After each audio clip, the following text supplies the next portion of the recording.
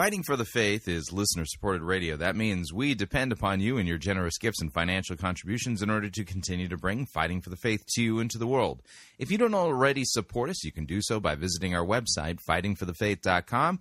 When you get there, you can click on one of our two friendly yellow buttons, or you can make your gift payable to Fighting for the Faith and then send it to Post Office Box 13344, Grand Forks, North Dakota, zip code 58208. And thank you for your support.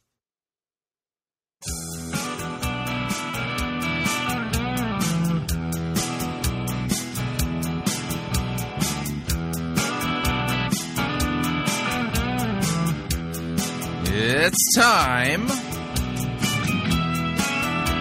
another edition of Fighting for the Faith. Wednesday, May 6th, 2015.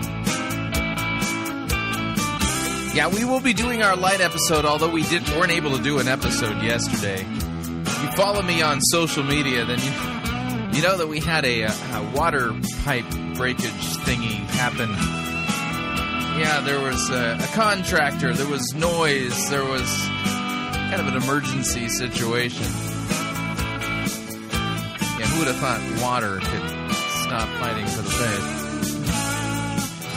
Thank you for tuning in. You're listening to Fighting for the Faith. My name is Chris Roseborough. I am your servant in Jesus Christ, and this is the program that dishes up a daily dose of biblical discernment, the goal of which, help you to think biblically, help you to think critically, help you slow down and stop and open up your Bible and compare what people are saying in the name of God to the Word of God. Sadly, there is no shortage of crazy things being said out there.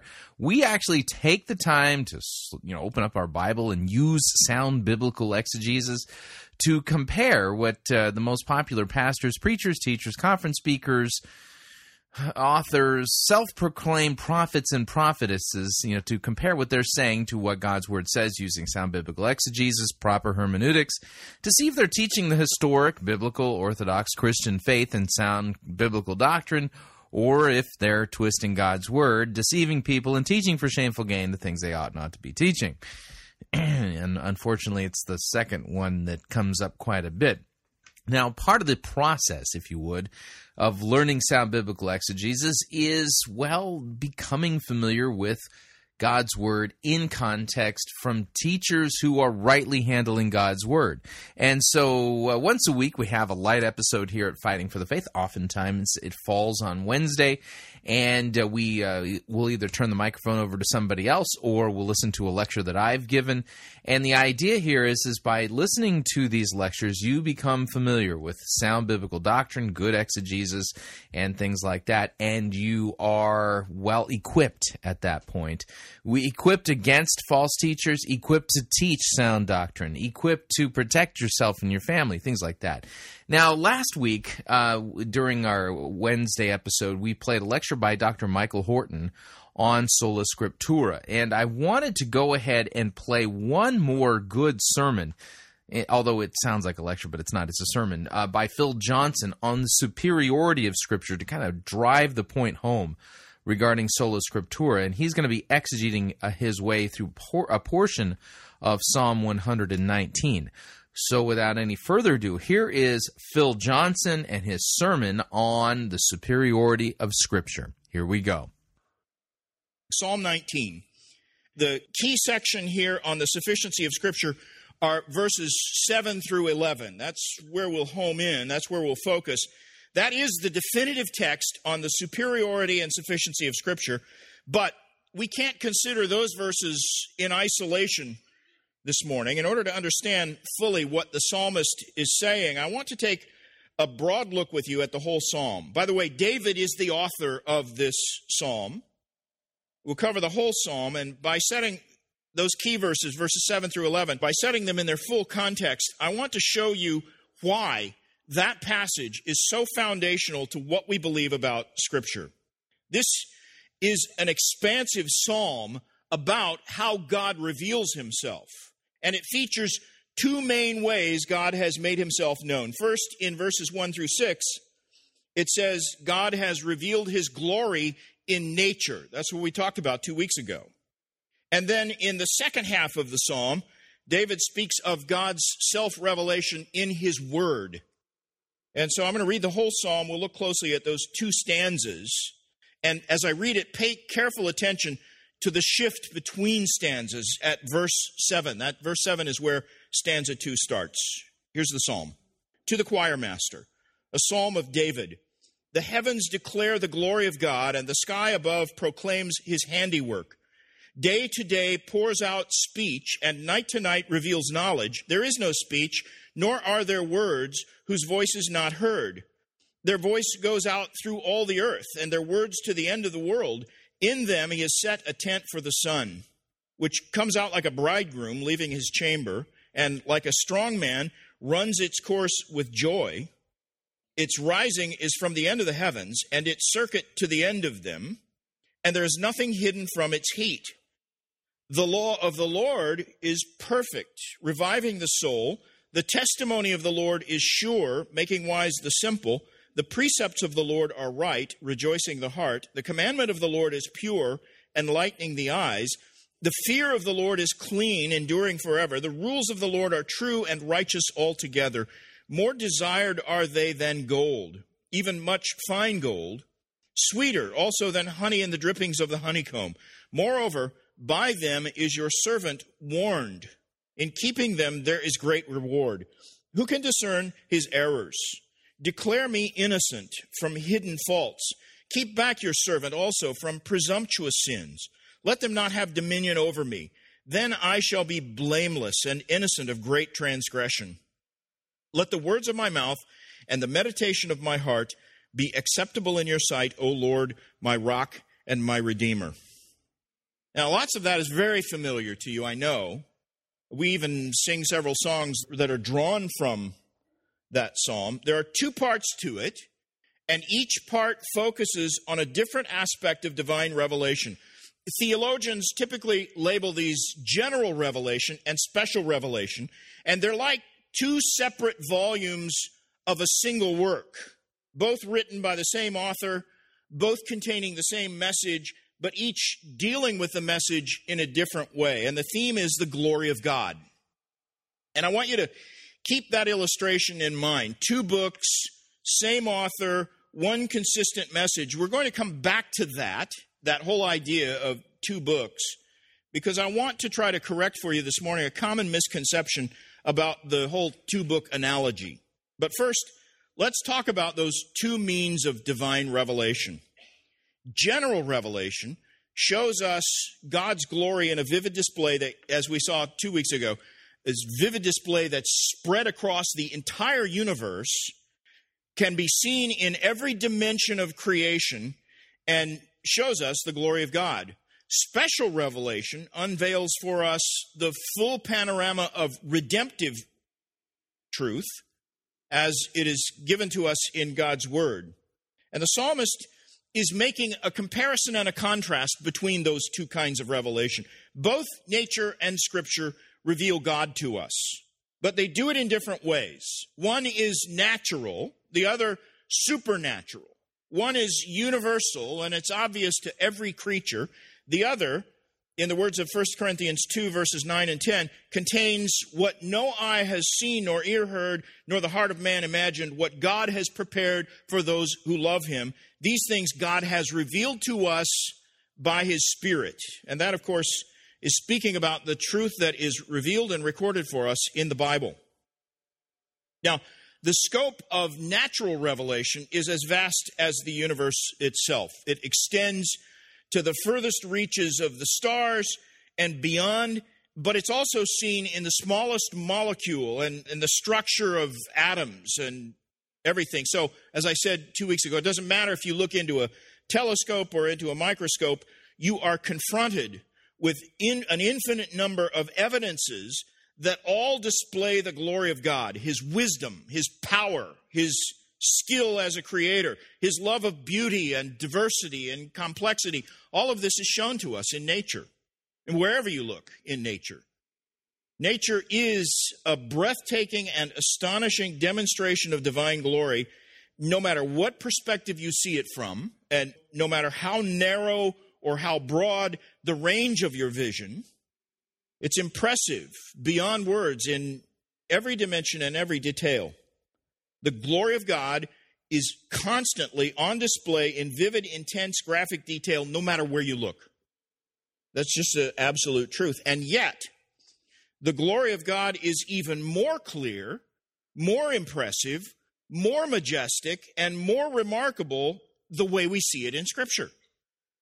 Here's the point David wants us to take away from this psalm. This is the point he's making. Special revelation, that which is contained in propositional statements, printed on paper, and bound up in a single volume you can hold in your hand, special revelation is in every way superior to the sky-to-sky revelation of God in nature. The Bible's better than that. It shows the glory of God more clearly than that. And that's the theme, and that's the major lesson of this psalm, that special revelation is superior. And so let's look at it in 2 points, which I'll give you here at the start. This is not a complex outline, because our outline is the same as the outline of this psalm, and it's very simple, just 2 points.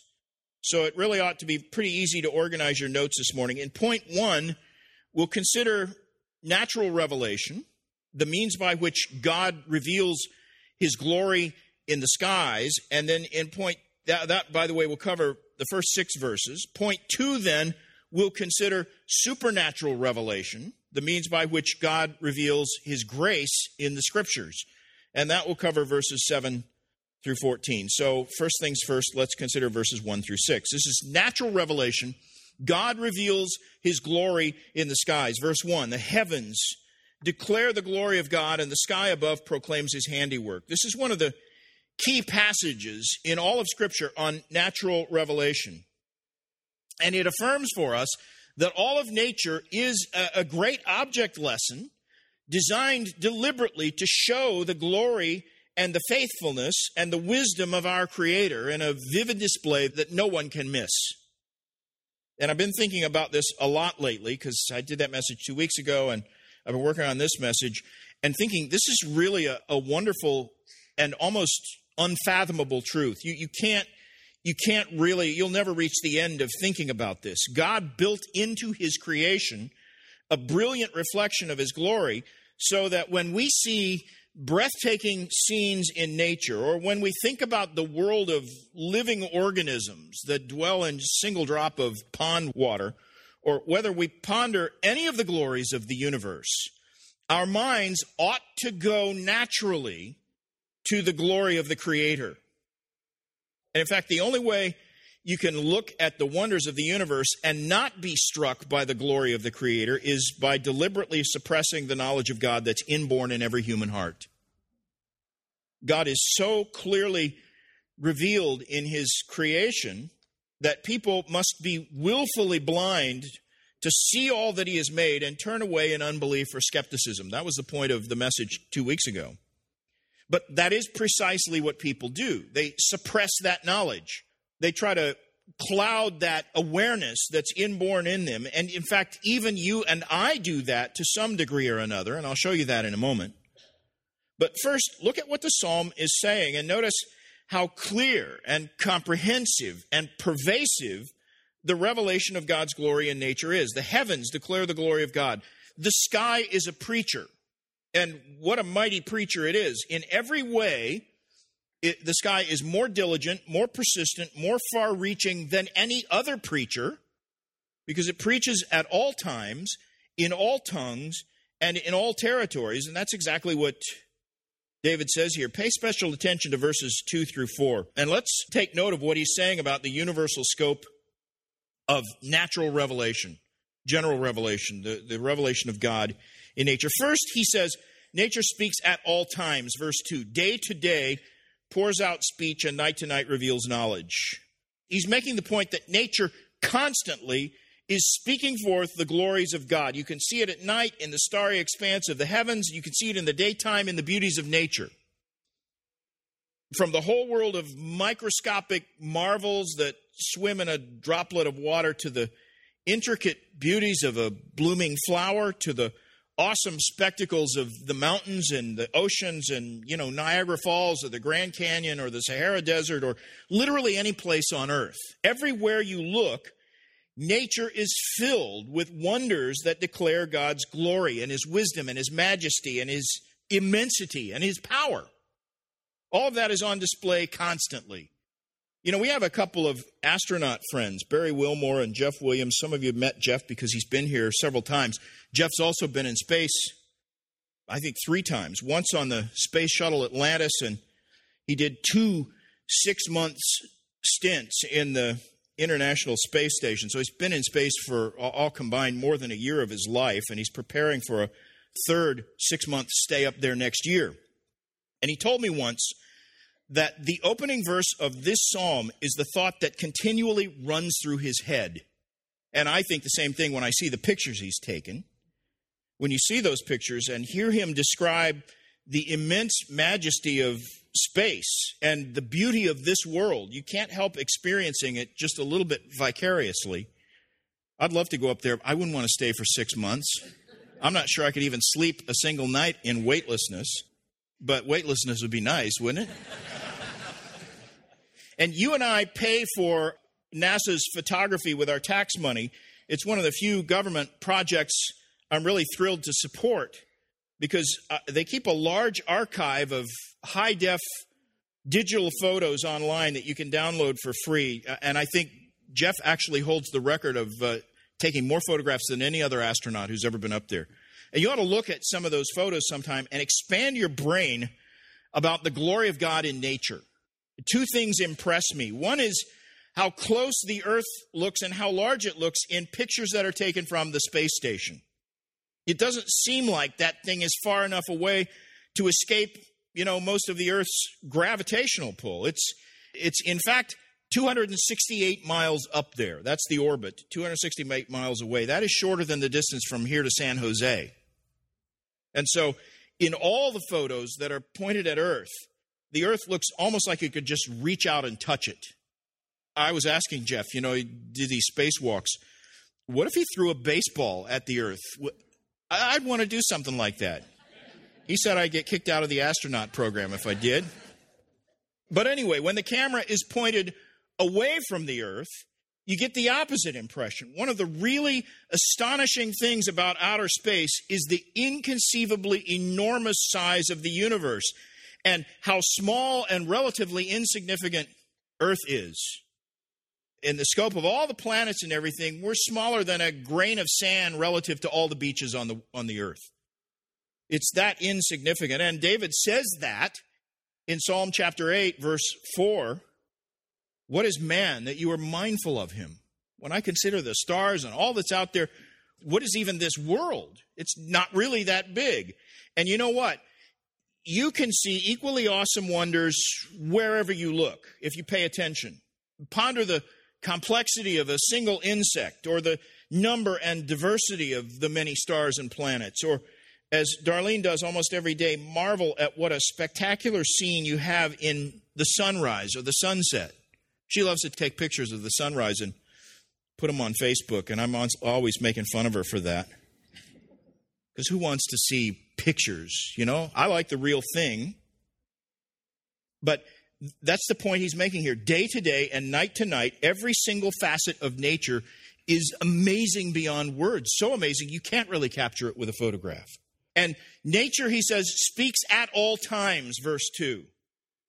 But not only that, second point, nature speaks in all languages. Verse 3, the heavens and the firmament declare the glory of God in a way no one can possibly miss. Verse 3, there is no speech, nor are there words whose voice is not heard. In other words, the language of natural revelation, though it's nonverbal, it's universal. Everybody understands it. No matter what language you speak, nature communicates its truths clearly. The same divine creator is revealed to the Cambridge scholar who's studying quantum physics as it is to the uncivilized tribesman living in the deepest rainforest. All of them see the glory of nature with equal clarity, and the message is clear across every human language barrier and without any kind of translation. You can ignore it or you can try to suppress it, but you can't avoid it. And it doesn't need to be explained. It clearly reveals a superior power and a superior intellect, and it clearly shows the limitless expanse of infinitude, which is something we could otherwise not even imagine or illustrate. And so nature speaks at all times, in all languages. And third, nature speaks to all people, verses 4 through 6. Listen again to those verses. Verse 4. Their voice goes throughout all the earth, and their words to the end of the world. In them he has set a tent for the sun, which comes out like a bridegroom leaving his chamber, and like a strong man runs its course with joy. Its rising is from the end of the heavens, and its circuit to the end of them. And there's nothing hidden from its heat. In other words, the truth that is available in nature is already being declared to the uttermost parts of the earth and beyond. No missionaries are necessary to carry natural revelation to remote areas. It's already there. No one can hide from or escape the truth that God reveals about himself in nature. The glory of God is like the sun, David says, reaches every place on earth. No one can claim ignorance. No one can say this truth was hidden. But here's the amazing thing. Despite the clarity, the universality, the simplicity of general revelation, by itself, it is completely inadequate for salvation. No one ever comes to God because they see him revealed in nature. It doesn't happen. Did you ever wonder how so many scientists can devote their lives to the study of the marvels of creation and end up believing that the entire universe sprang into being by accident with no intelligent cause? How can a thinking person possibly even believe that? Do you sit there amazed, as I do, when you watch the National Geographic Channel or the Discovery Channel and you see all those programs that feature the fantastic details of God's creation, and then listen to the announcer trying to explain how all of this came into being purely by random chance, without a plan, without any intelligence? It just happened by accident. Seriously, it's utterly irrational and absurd to convince yourself that everything happened without a cause and without a reason. All the beauty, order, intricacy, diversity in nature, all of that, not to mention the interdependent species of life, the perfect balance of the solar system, and even intelligence itself. How can anyone possibly believe all of that happened spontaneously, without a cause, without a designer, without a plan, without any meaning? How can you believe that? Who could possibly believe that unless it's someone who is desperately and sinfully trying to suppress his every possible thought about God? And Scripture says that's exactly what's happening. It's the sinful tendency of all humanity to do just that, to suppress what we know about God, what's obvious about him. People deliberately stifle their own consciences and silence reason itself and tell themselves that it's more rational to eliminate God from their thoughts. And that tendency, Scripture says, is universal. It's the principal sin of every fallen human mind. It's the wicked tendency from which every other evil of humanity is hatched. Every wicked thing you can think of grows out of that tendency to try to suppress our knowledge of God so that we don't have to deal with our own consciences. And it's indescribably wicked to think that way. And everyone in the world is guilty of that sin at one time or another, and in some degree or another. We're all guilty of it. Left to ourselves, that is the course all of us would choose. And the Apostle Paul was very clear about that. He began his gospel presentation in the book of Romans by declaring the guilt of all humanity. That's his starting point. And he says there are no exceptions. And his case begins with an assertion in Romans 1 that all people are guilty first and foremost because they have willfully rejected truth about God that is evident on the very face of all creation. In fact, listen to this, Romans 1, 18 through 21. He says, "The wrath of God is revealed from heaven against all ungodliness and unrighteousness of men, who by their unrighteousness suppress the truth. For what can be known about God is plain to them, because God has shown it to them. For his invisible attributes, namely his eternal power and divine nature, have been clearly perceived ever since the creation of the world in the things that have been made. So they are without excuse. For although they knew God, they did not honor him as God or give thanks to him, but they became futile in their thinking, and their foolish hearts were darkened. Claiming to be wise, they became fools. That's really the text we looked at 2 weeks ago. I don't mind re-emphasizing it for you. But get the point. It's saying nature reveals a God of glory and power, a God of order and infinite intelligence. His eternal power and Godhead, the text says, are perpetually on display in every single facet of nature. You can close your eyes to it, but it's still there in the very air you breathe. In nature, we discern that God is a God of law and beauty and wisdom and goodness, greatness, power, might, excellence, and it is the rejection of those very truths about God that makes every person culpable for sin. Even if you've never heard anything about the Scriptures, even if they've never heard the gospel, they're still culpable for their sin. Because what can be known about God, these truths, not everything that can be known about God, but things that can be known about God are evident in nature, and they suppress it. And furthermore, the rejection of natural revelation is the first step in the tragic decline that Paul sort of graphically maps out there in Romans 1. And listen to what he said about natural humanity in 1 Corinthians 2:14. The natural person does not accept the things of the Spirit of God, for they are folly to him, and he is not able to understand them because they're spiritually discerned. In other words, fallen people by nature are so spiritually obtuse, so insensitive to anything that is heavenly because they've suppressed what's obvious about God. They are so undiscerning, so dull to the things of God, so utterly dead in their trespasses and sins that we would all miss the truth about God entirely if he did not supernaturally intervene and reveal himself to us by some means other than nature. And, whenever I preach on this subject, people invariably ask, someone will invariably ask, are you sure there are no exceptions to this? Isn't it possible that people somewhere cut off from the truth of the gospel will nevertheless turn to God and embrace him because they see the light of truth revealed in nature? And I realize there are stories about people who somehow hear the truth in their dreams or see it discern it from the constellations or whatever. And those ideas are becoming increasingly more popular these days because we see the gospel getting less and less publicity. And people want to explain what's happening in this world. We don't want to believe it can be as bad as it is. But Scripture is clear. No one is saved by general revelation alone. The truth of nature saves no one. Only the message of Christ can do that. Romans 10, verses 14 and 15. How will they call on him in whom they have not believed? And how are they to believe in him of whom they've never heard? And how are they to hear without someone preaching? And how are they to preach unless they're sent?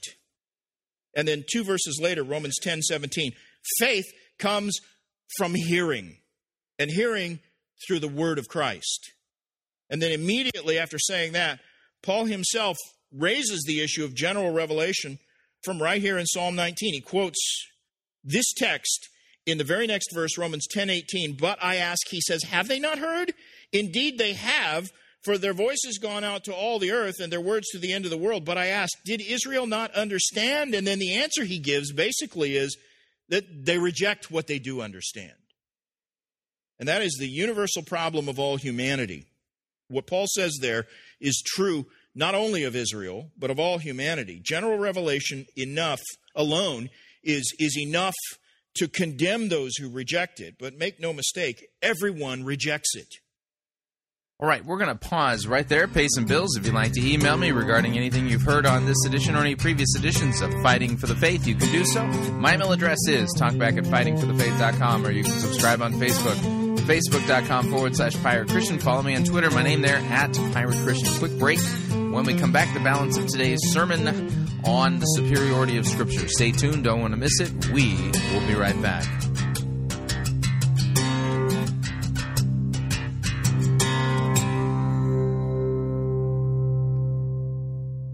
Living a life of purpose can't save you. You're listening to Fighting for the Faith.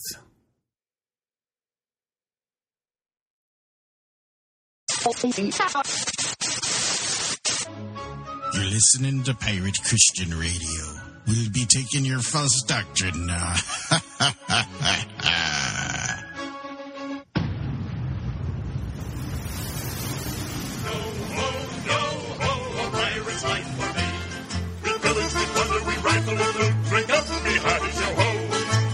And ravage and don't give a hoot. Bring up the hearties, yo ho, yo ho, yo ho. A pirate's life for me.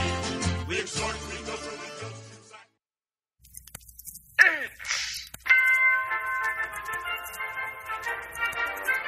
Max Holliday's Birdcage Theater presents Church Day Select.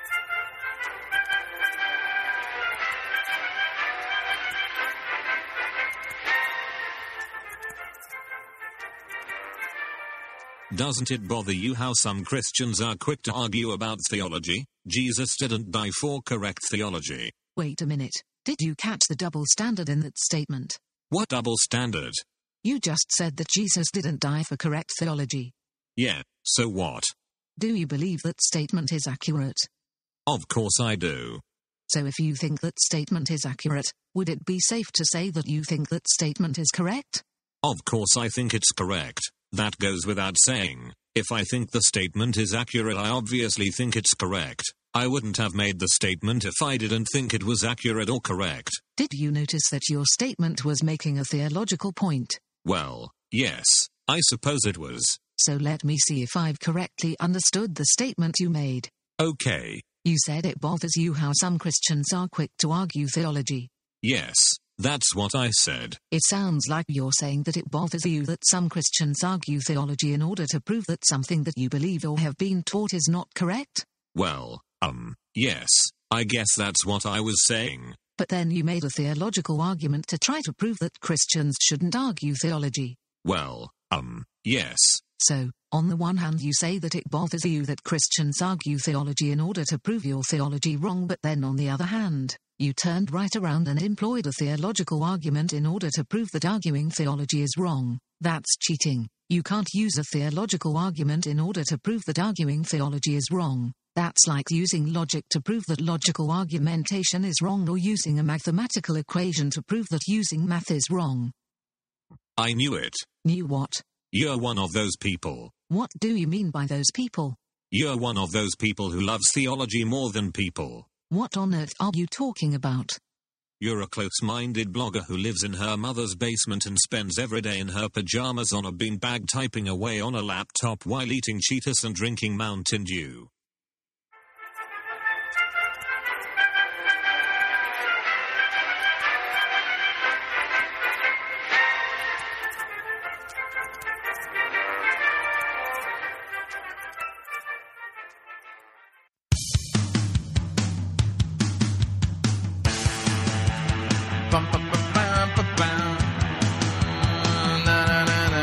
All right, we're back.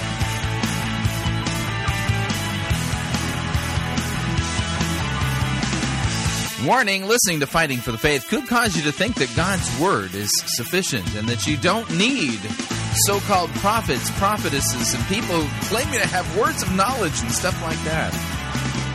Just a reminder, Fighting for the Faith is listener-supported radio. That means we depend upon you and your generous gifts and financial contributions in order to continue to bring Fighting for the Faith to you into the world, and you can partner with us by visiting our website, fightingforthefaith.com.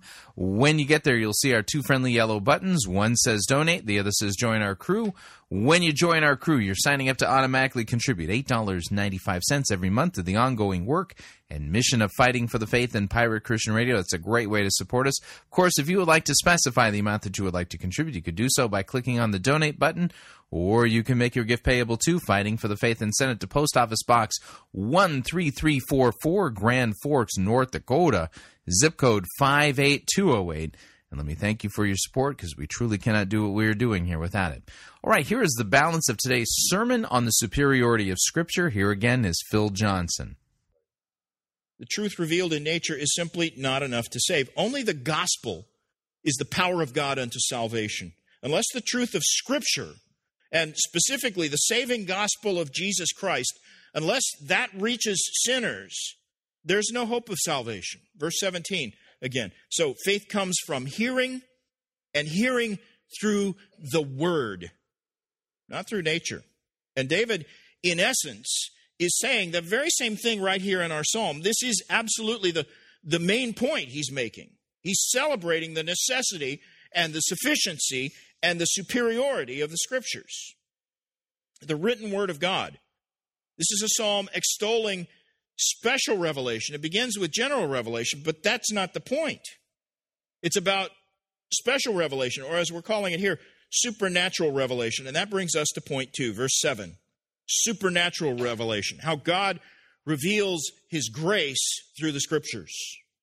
And this is the structure of this psalm. Verses 1 through 6 say God's sovereign glory is revealed in the skies.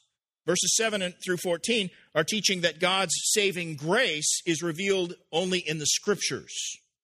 And that's why the Scriptures are so utterly superior to the revelation of God we see in nature. Now, understand, David is in no way denigrating the wonder and the glory of natural revelation. This in no way diminishes the grandeur and the majesty of what we see in nature. But what this does is elevate Scripture to an even higher level. My astronaut friends have the best perspective on general revelation of anyone I can imagine. Think how amazing it would be to walk in space and see the entire Earth floating in space at your feet and the vast expanse of the heavens overhead, or, vice versa, because after all, you'd be weightless, so maybe the Earth is at your head and the stars are at your feet. I don't know. From my perspective, that weightlessness would be the most amazing part. And yet, what David is saying is that the glories of Scripture are even greater than all the wonders of nature combined. Scripture is more sublime, more full of wonders, more breathtaking in its splendor and brilliance than all the infinite wonders of nature combined. Between the two kinds of revelation, natural revelation and supernatural revelation, the book of nature and the book of Scripture, the written Word of God is the superior form of revelation. And I want to get back to this analogy of two books, because it's an analogy that is much abused nowadays. Have you heard this argument? God gave us two books, the book of Scripture and the book of nature, and both are equally trustworthy. There is no possibility of a contradiction between them, so we should give equal weight to both. That's the argument. That's the rationale given today by people who want to, say, adapt our interpretation of Genesis to the prevailing opinions of the scientific community. And the argument they're making may seem safe and reasonable. It is true up to the last sentence of that statement I just gave you. Natural and supernatural revelation are equally trustworthy. They are in perfect agreement.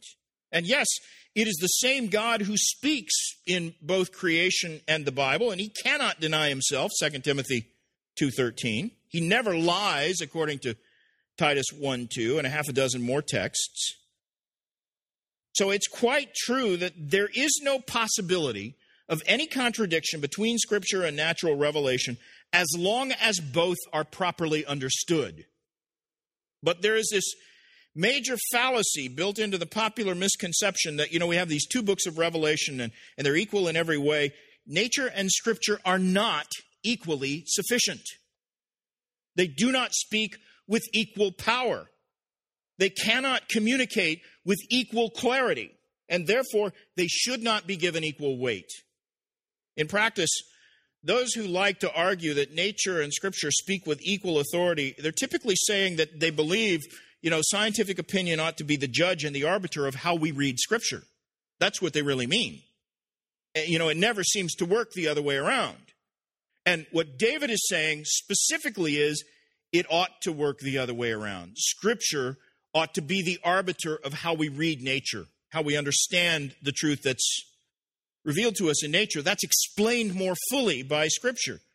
And what this misapplication of the two books analogy does is it keeps the very notion of truth in constant flux. Because here's how it works in practice. Some esteemed astrophysicist or paleontologist adds a few billion years to his estimate of the age of the earth, and the evangelical two-book exegetes feel obliged to adapt their interpretations of Genesis to accommodate whatever the latest theory is. And it keeps changing.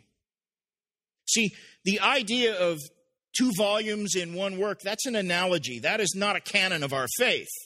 And the analogy is helpful only as we bear in mind that God did not literally give us 2 books.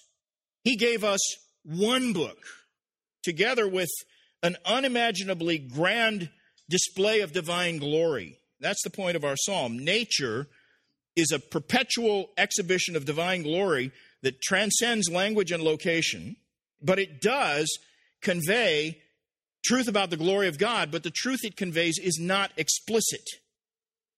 It's not explicit truth with the same high-definition clarity and detail as Scripture. God's written word is full of clear propositions, precise doctrines, careful explanations, eyewitness testimonies, and definitive precepts. Nature, by contrast, communicates non-verbally. That's the whole point of verse 3 in our psalm. Plus, the Word of God, the Scriptures, are eternal. Everything in nature will one day pass away, everything. This entire universe. In the words of Hebrews 1, verses 11 and 12, they will all wear out like a garment, like a robe. Christ will roll them up like a garment. They will be changed. Jesus himself emphatically declared the primacy of special revelation over general revelation in exactly those terms. He said, heaven and earth will pass away, but my words will not pass away. That's Luke 21:33. And think of it like this. Creation is a product of God's word. God spoke this universe into existence. Creation was produced by the word of God. The two are not equally ultimate. And that truth is actually the starting point of genuine faith, according to Hebrews 11:3. This is a very important issue. Hebrews 11:3, by faith, we understand that the universe was created by the word of God, so that what is seen was not made out of things that are visible. And remember, according to Romans 10, faith comes from hearing the word, not from studying nature. Scripture explains creation, not vice versa. Nature drives us to Scripture for a true understanding of God and his ways, and it is the word of God that gives birth to faith. Nature can't do that. We're born again, not of perishable seed, but of imperishable through the living and abiding word of God. That's 1 Peter 1:23. Or, the word of God is living and active, sharper than any two-edged sword, piercing to the division of soul and spirit, of joints and marrow, and discerning the thoughts and intentions of the heart. That's Hebrews 4:12. And think about that. Nature, as vast and spectacular it is, does not have that power. It can't rebuke us. It can't discern our thoughts. It can't tell us the right way to go. But here is the principal difference between the two kinds of revelation. And this is the point of our psalm. Scripture is a sufficient source of knowledge about God. Nature is not. Scripture contains everything necessary for spiritual life and godliness. And in fact, many of the truths most vital to fallen humanity, most vital to our salvation, those truths are revealed only in Scripture. And that includes the identity of the one true God, the triunity of the Godhead, the deity of Christ, his one sacrifice for sin forever, his exclusivity as the sole mediator between God and men, the doctrine of justification by faith, and a host of related gospel truths cannot possibly be discerned from nature. They're only in Scripture. Scripture alone can make us wise unto salvation. You can't say that about general revelation. And Scripture declares itself to be sufficient, not only here in Psalm 19, but also in 2 Timothy 3:15 through 17, which I think we did a message on that a year or two ago. Look that up, because it's also about the sufficiency of Scripture, where it says Scripture is sufficient to make you wise unto salvation, that the man of God may be competent, equipped for every good work. It equips us for every good work. You can't say that again about nature, but Scripture equips us for every good work, and that includes everything that pertains to life and godliness. And furthermore, 1 Corinthians 4, verse 6 says that we are not to go beyond what is written, particularly not when it comes to the interpretation of Scripture and the formulation of doctrine. Bottom line, the two equal book argument, as you hear it in popular discourse today, is a de facto denial of the sufficiency of Scripture.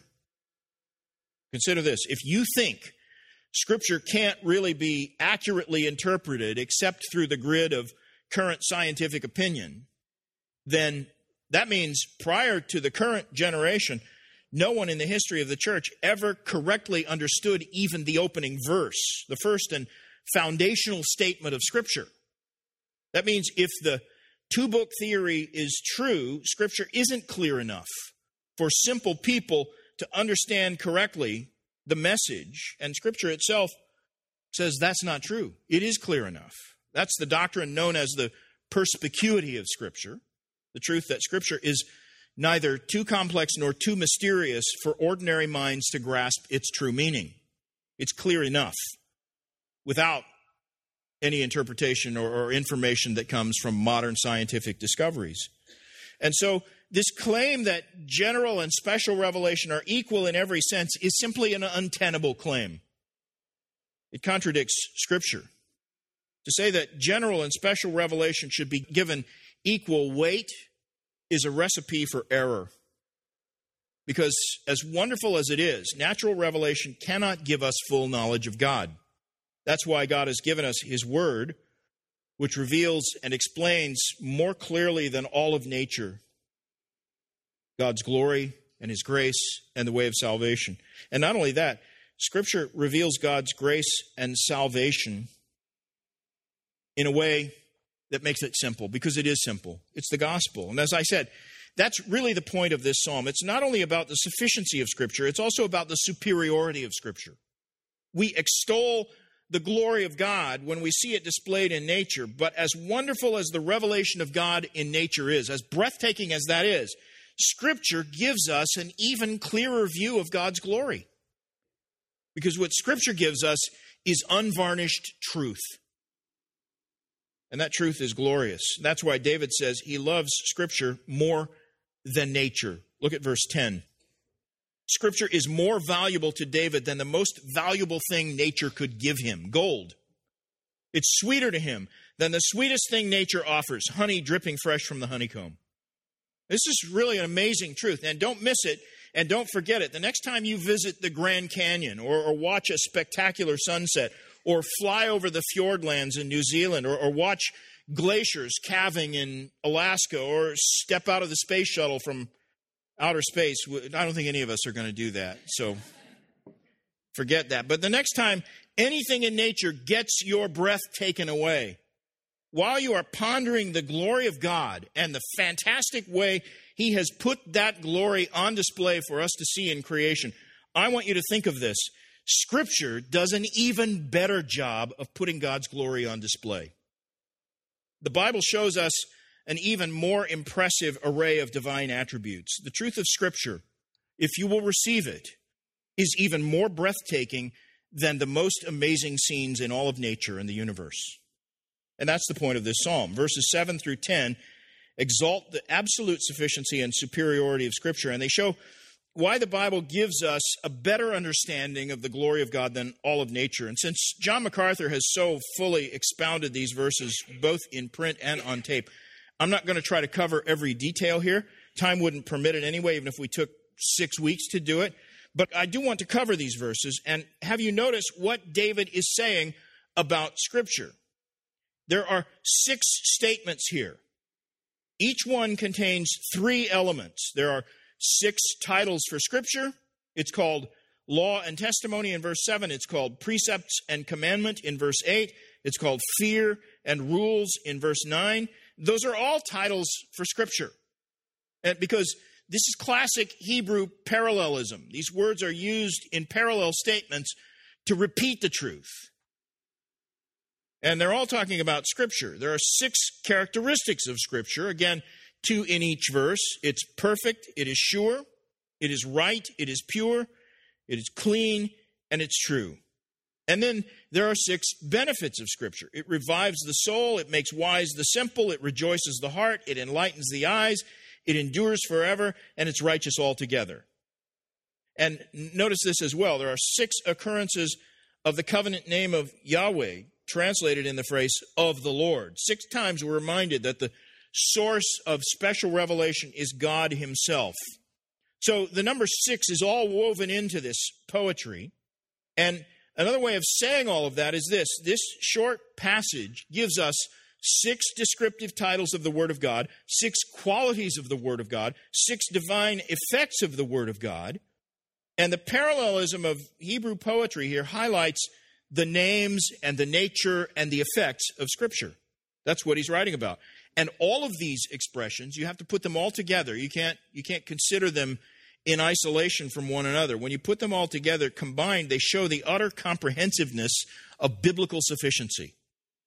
And the reasons why, these are the reasons why Scripture is absolutely superior as a witness and a testimony to the glory of God.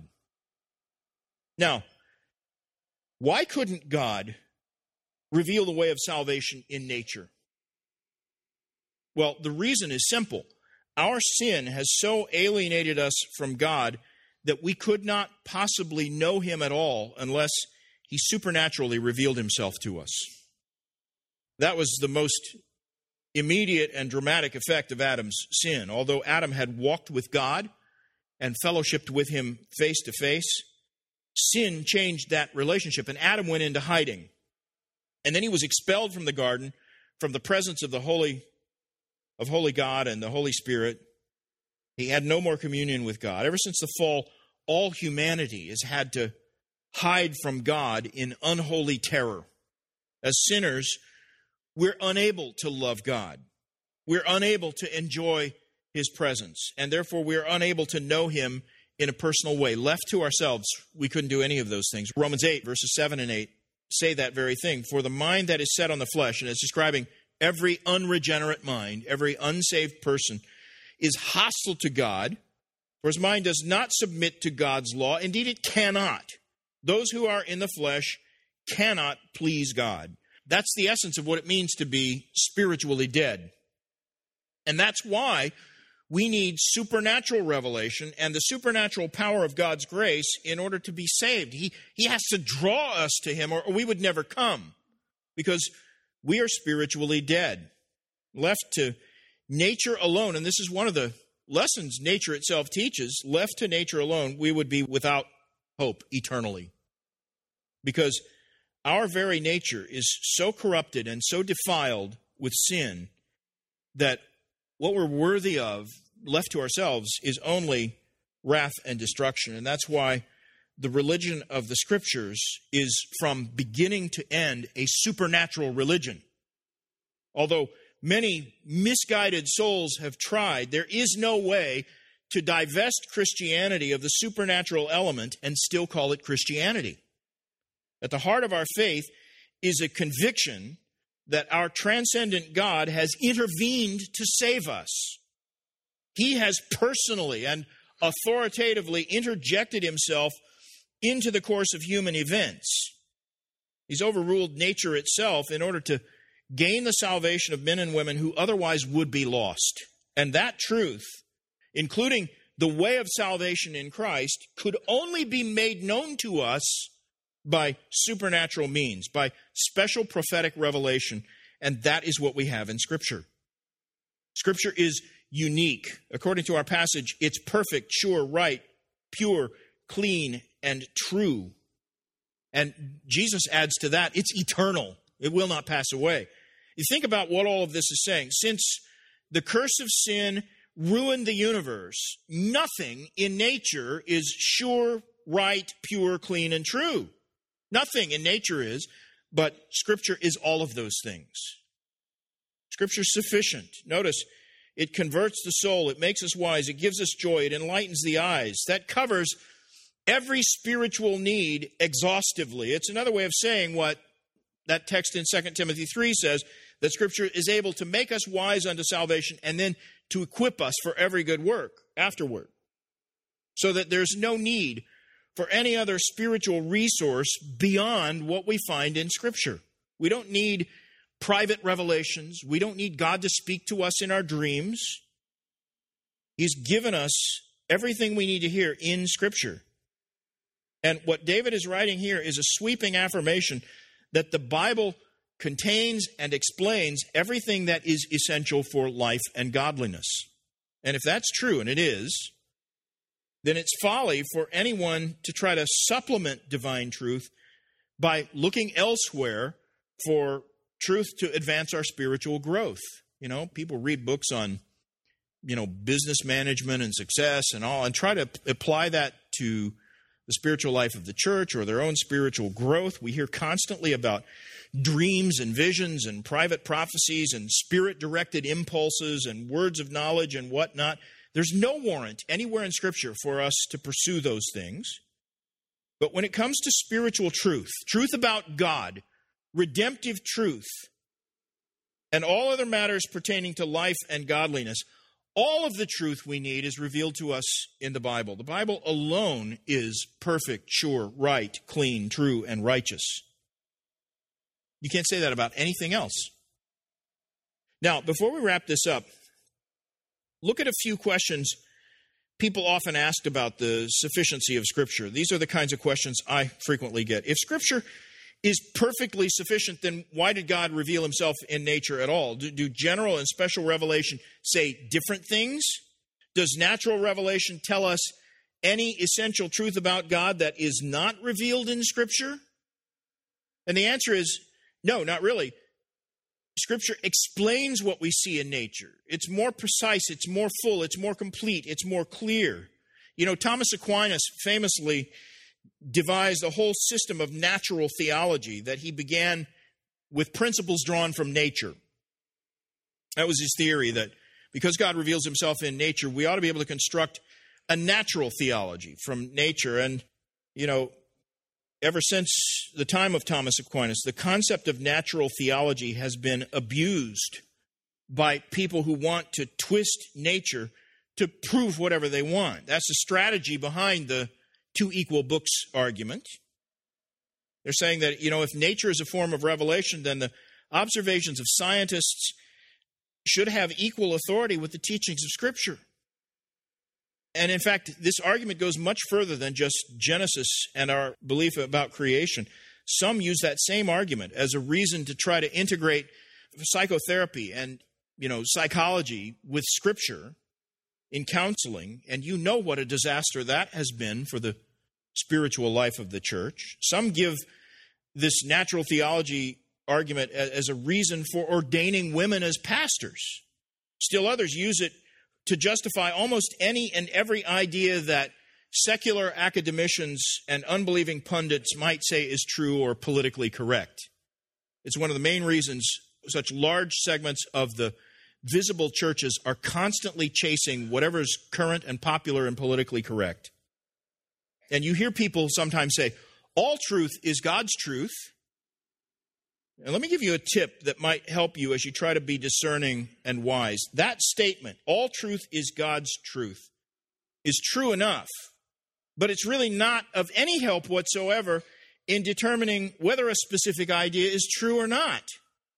It's also usually, when you hear that statement, it is a red flag letting you know that you're about to hear something that could never be established or confirmed by God's word. And if you point that out, the person making the claim will invariably try to make the argument that natural revelation is just as good as special revelation. If that happens to you, show that person this passage, because David is explicitly saying that special revelation is better. Scripture is better. It's more complete, more perfect, more authoritative, more perfect, sure, right, pure, clean, and true than all the revelation that's given to us in nature. As marvelous as nature is, it cannot be equated with Scripture. Scripture, not nature, but Scripture is the starting point and the final test of all truth. Nature can both illustrate and give evidence of the truth about God that we find in Scripture, but nature can't reveal anything that's essential that we don't find in Scripture. Can't add anything to the revelation of Scripture. Because if it could, think about this, if there could be a truth in nature that's not found in Scripture, you could only get through nature, then David could never say that the law of the Lord is perfect. And furthermore, nature, interpreted correctly, always agrees with Scripture. Scripture explains nature, not the other way around. But Scripture explains nature because it speaks with more clarity, more power, more authority. Scripture is more complete and more specific. Scripture alone can give us the truth we need to be saved, and therefore we ought to cherish God's Word and esteem it more highly than all the treasures in the universe. That's exactly what our passage means when it says this about the Scriptures. More to be desired are they than gold, even much fine gold, sweeter also than honey and the drippings of the honeycomb. Now, notice in closing, because we really haven't covered the whole psalm yet, but I have to close. Notice what else Scripture can do that nature is powerless to do. It rebukes and restrains our sin, especially the sins of our hearts, presumptuous sins and secret sins and those sins that occur only in our minds. Verses 11 through 13. Moreover, David says, by them your servant is warned, in keeping them there is great reward. Who can discern his errors? Declare me innocent from hidden faults. Keep back your servant also from presumptuous sins. Let them not have dominion over me, and then I shall be blameless and innocent of great transgression. We have time only to point out a couple of things in those verses. Notice, first of all, verse 11, there is great reward in keeping the law. That doesn't merely promise a reward for keeping the precepts of Scripture. It says there's great reward in the act of obedience itself. That's true. The joy and the blessedness and the satisfaction of keeping God's word is great reward in and of itself. And second, notice how David is concerned about secret and presumptuous sins. That, I believe, is the distinctive mark of genuine love for the Word of God. It's the very opposite of the religion of the Pharisees, who were only concerned really about what could be seen by other men. And they made a pretense of loving the Word of God, but they not only nullified God's Word by adding their own traditions, they also showed utter contempt for the Word of God by what they did in secret. David's prayer reflects the very opposite spirit, and it ought to be our prayer as well. Verse 14, let the words of my mouth and the meditation of my heart be acceptable in your sight, O Lord, my rock and my redeemer. That's the spirit of a heart that has seen the glory and the grace of God in Scripture. The view of God's glory in nature can reduce us to a kind of silent, inexpressible awe. But the view of God's glory in His Word is what it takes to make us truly men and women after God's own heart.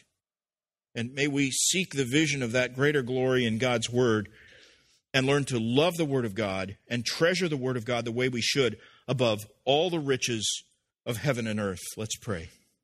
Lord, forgive us for the dullness of heart that causes us not to see and appreciate the truth your creation holds before us at all times. Forgive us even more than that for the dullness of heart that causes us not to value and appreciate your glory as it's revealed to us in your word. We thank you for the grace that removes our blindness and grants us light through the Scriptures. And may we love and treasure your word above all things. May we learn to be obedient to it, as David describes here. May we hide your word in our hearts so that by its power we might be conformed to the image of Christ. We pray in his name. Amen. Amen.